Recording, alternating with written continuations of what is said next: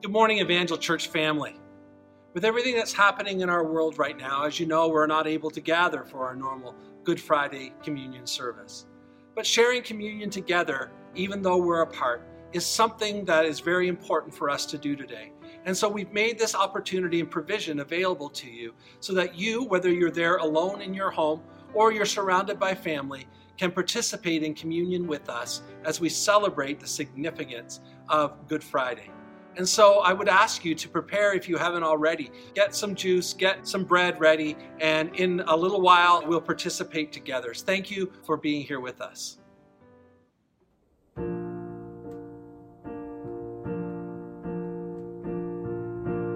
morning, everyone. Let's pray.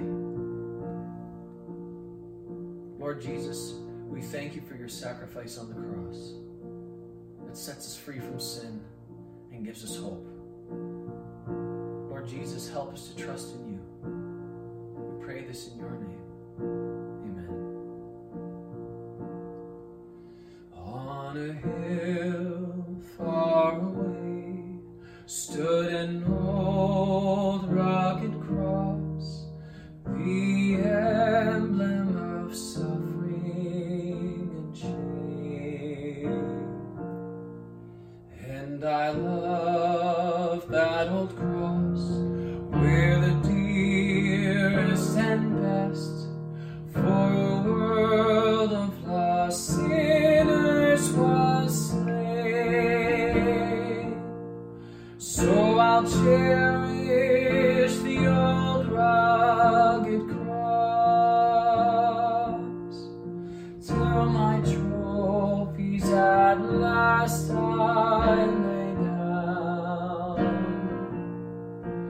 I will cling to the old rugged cross and exchange it someday for a crown. Oh, the old rugged cross, so despised by the world, has a wondrous attraction for me. For the dear Lamb of God left his glory above to bear it to dark Calvary. So I'll cherish the old rugged cross till my trophies at last I lay down. I will cling to the old rugged cross and exchange it someday for a crown.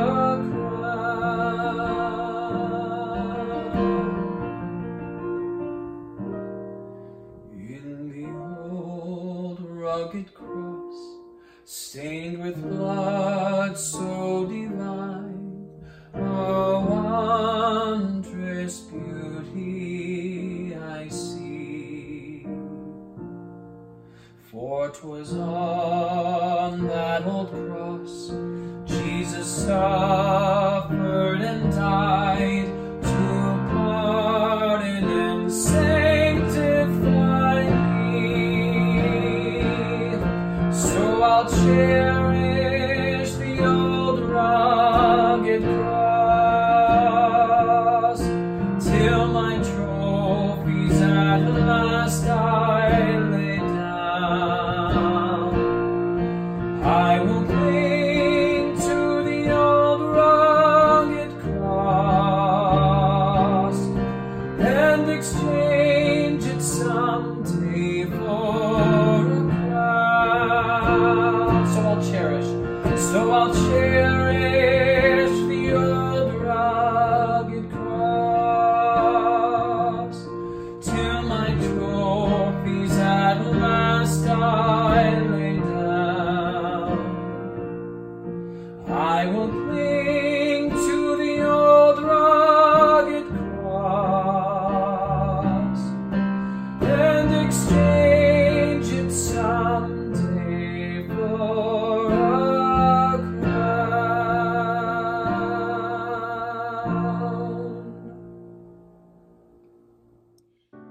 The reading today is from Luke chapter 23, verses 26 to 49. As the soldiers led him away, they seized Simon from Cyrene, who was on his way in from the country, and put the cross on him and made him carry it behind Jesus. A large number of people followed him, including women who mourned and wailed for him. Jesus turned and said to them, "Daughters of Jerusalem, do not weep for me. Weep for yourselves and for your children. For the time will come when you will say, 'Blessed are the childless women, the wombs that never bore, and the breasts that never nursed.' Then they will say to the mountains, 'Fall on us,' and to the hills, 'Cover us.' For if people do these things when the tree is green, what will happen when it is dry?" 2 other men, both criminals, were also led out with him to be executed. When they came to the place called the Skull, they crucified him there, along with the criminals, one on his right, the other on his left. Jesus said, "Father, forgive them, for they do not know what they are doing." And they divided up his clothes by casting lots. The people stood watching, and the rulers even sneered at him. They said, "He saved others. Let him save himself if he's God's Messiah, the chosen one."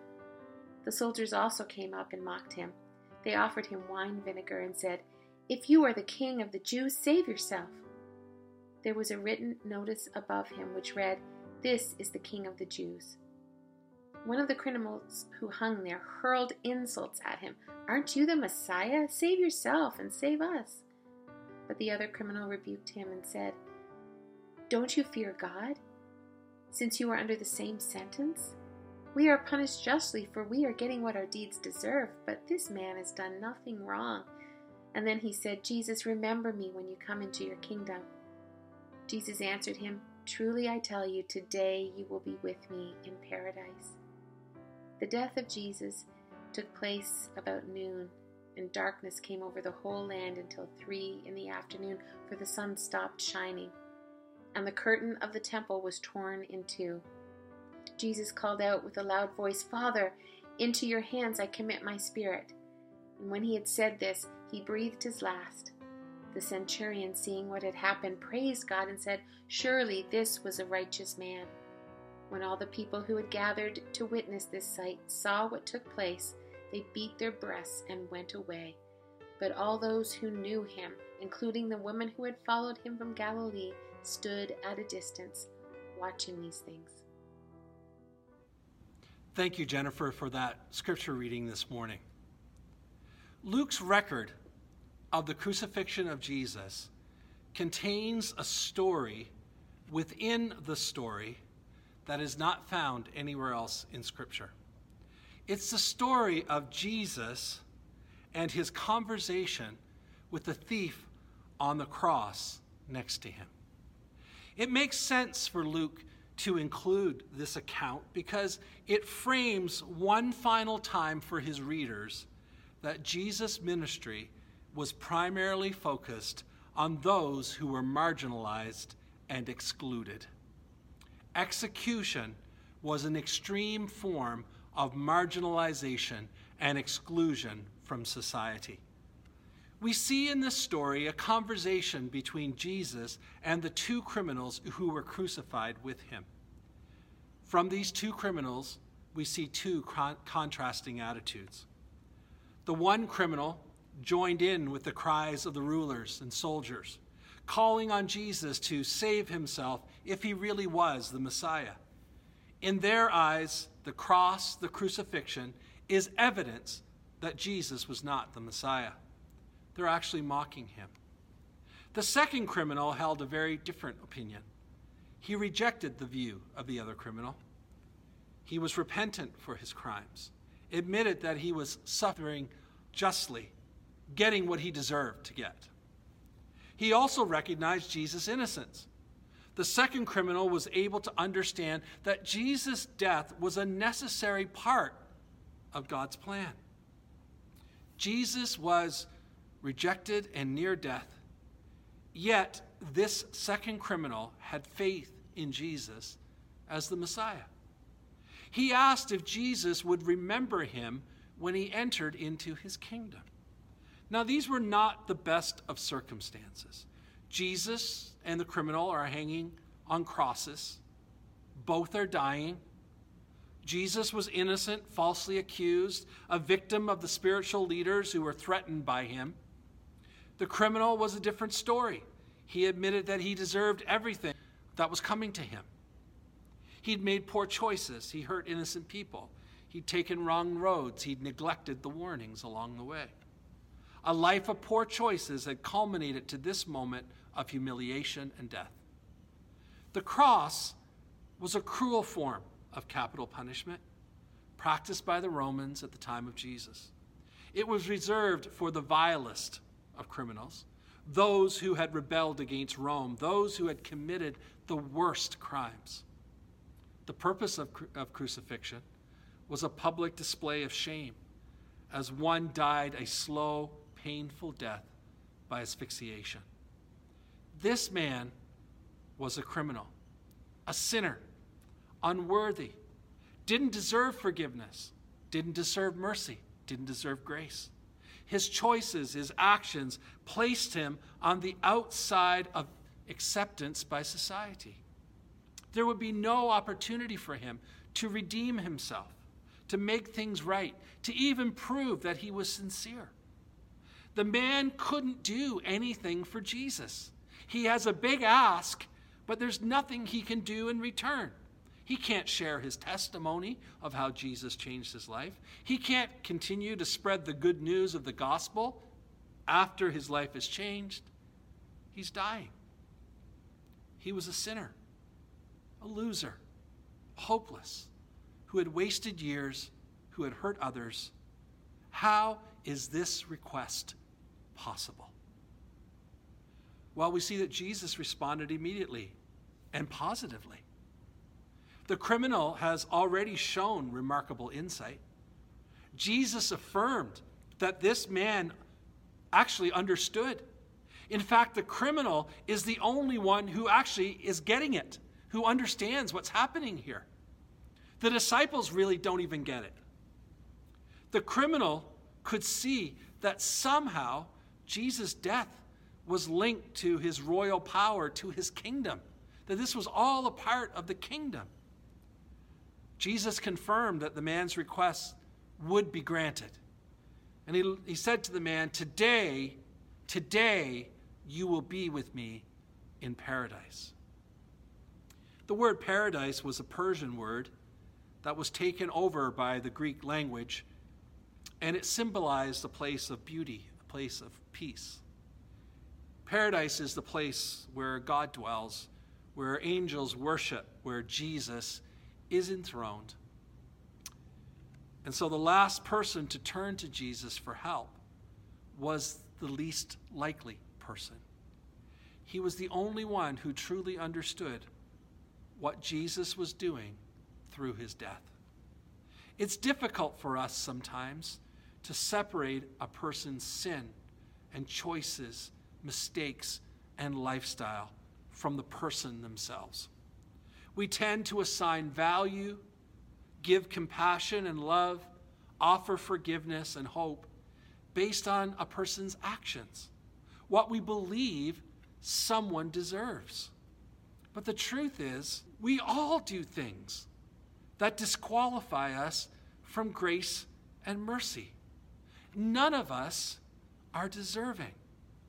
But Jesus does not assign value to us based on what we have or haven't done. Nor does he assign value based on what we can do for him in the future. We are all valuable. Despite where we have been, despite what we may have done, God loves us. We're valuable simply because we exist. To Jesus, we are worth dying for. Now, there are a lot of people that think that it's too late for them. They've wasted their years. They've done wrong things. They've hurt people. They've messed things up. And it's true, you can't go back and undo the past. You can't go back. But you can choose to trust God with your future. It's never too late to give your life to Jesus. The celebration of communion is a reminder to us, all of us, that Jesus died for us, all of us. And so as we celebrate today, we express our gratitude to Jesus for dying on the cross for us. At this time, we're going to be celebrating communion together, even though we're apart. You know, every Sunday when we celebrate communion at church, we are reminded that we are sharing in something that is not limited to those who are in the room, but we are sharing it with all those around the world who have accepted Jesus Christ as their personal Lord and Savior. And so today, even though we're not together physically, we are together in one heart, one mind, one spirit today, and we celebrate together. The Apostle Paul, when writing to the church in Corinth, said, "For I received from the Lord that which I also pass on to you. But the Lord Jesus, on the night that he was betrayed, he took bread. And when he had given thanks, he broke it and said, 'This is my body, which is for you. Do this in remembrance of me.'" Heavenly Father, we pause in this moment to give thanks for the broken body of Jesus and all that that represents for us, that we can know you and have personal relationship with you today because of the brokenness of his body on the cross. Let's break the bread together. And let's partake together.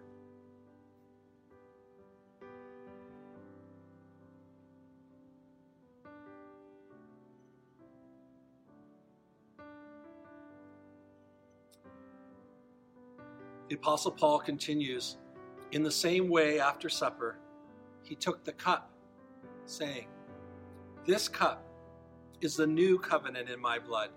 Do this whenever you drink it in remembrance of me. For whenever you eat this bread and drink this cup, you are proclaiming the Lord's death until he comes.'" Let's drink together.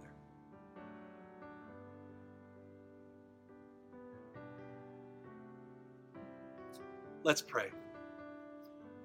Heavenly Father, we thank you for Good Friday. We thank you for all that it represents. We thank you that Jesus died. We thank you for the cross. We thank you for what was accomplished on the cross. And Lord, today as we stand before you, there is so much fear, so much concern, so much heartache, so much uncertainty. But Lord, today we are reminded that there is one thing that is certain, that the King of Kings and the Lord of Lords reigns supreme. And so, Heavenly Father, I pray today for all of those who have been with us in this brief communion service this morning. I pray for your peace and your comfort. I pray for your healing on their broken bodies. I pray for those who are sick. I pray your protection on those who have to go and serve in places, Lord, that are essential in the days that we're living in. Would you protect them? Would you keep them safe? Would you watch over them? Lord, would you be with our loved ones that we're not able to be with in this time? Lord, would you help us in this time to draw close to you, for our hearts to be right before you? And Father, I pray that you would prepare us to be able to serve you in ways that we never have during this unusual time. May your blessing rest on each as we today celebrate the death of Jesus, because we know and anticipate that in a couple of days we will celebrate his resurrection.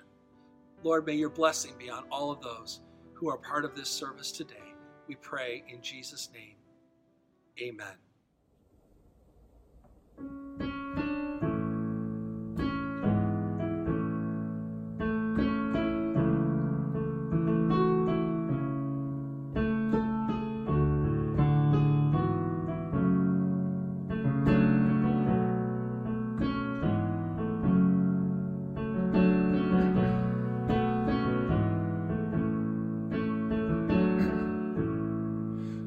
Precious sight, my Savior stands, dying for me with outstretched hands. Oh, precious sight, I love to gaze, remembering salvation's day, remembering salvation's day. Though my eyes linger on the scene, may passing time and years not steal the power with which it impacts me, the freshness of its mystery, the freshness of its mystery. May I never lose the wonder of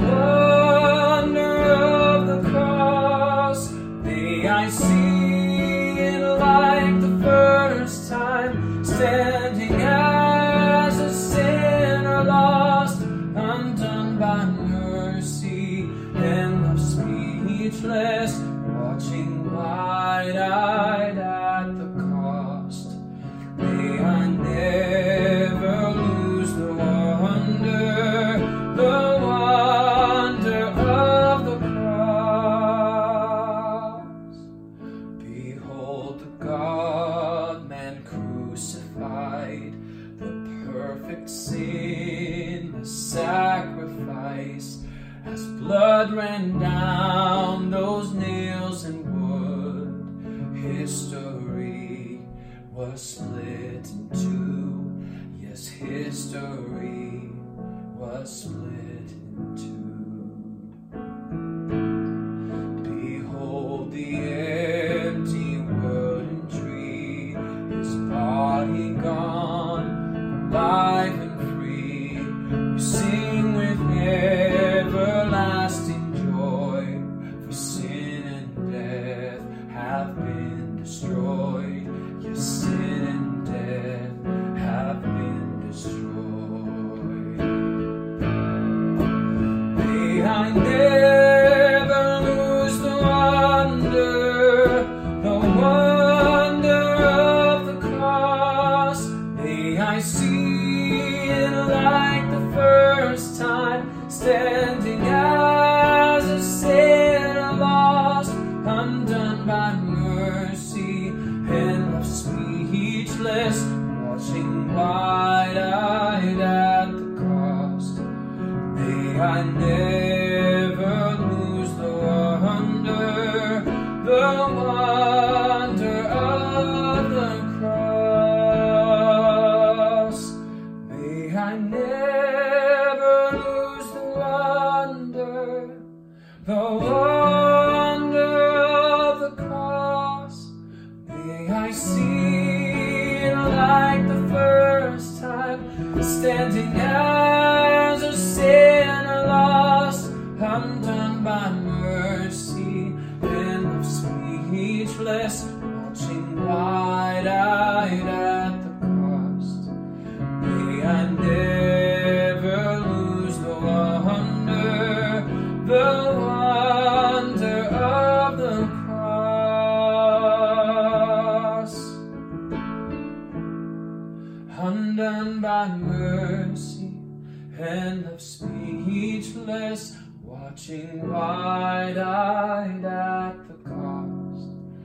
May I never lose the wonder of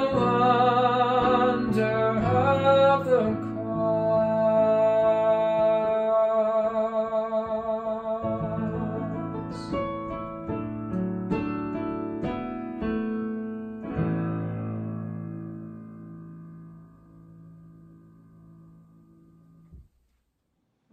Thank you, Tyler, for leading us this morning.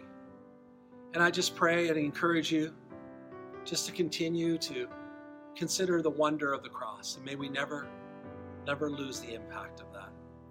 And I pray today that God would be with you and help you. I want to remind you today that normally on Good Friday, it's the one day of the year where we take a special offering that's specifically focused on helping others. It's our Benevolent Fund offering. Unfortunately, this year we're unable to take it because we're not gathered. And unfortunately, because of our circumstances, our giving is already down. So I want to encourage you today that if you would be able to set aside just a small amount in addition to what you would normally give as a benevolent offering, a designated benevolent offering as you give over these next couple of weeks, so that we might be able to continue to help those in our community and in our church that are looking to us for help in this very challenging time. May God bless you, may God be with you, and may you have a wonderful day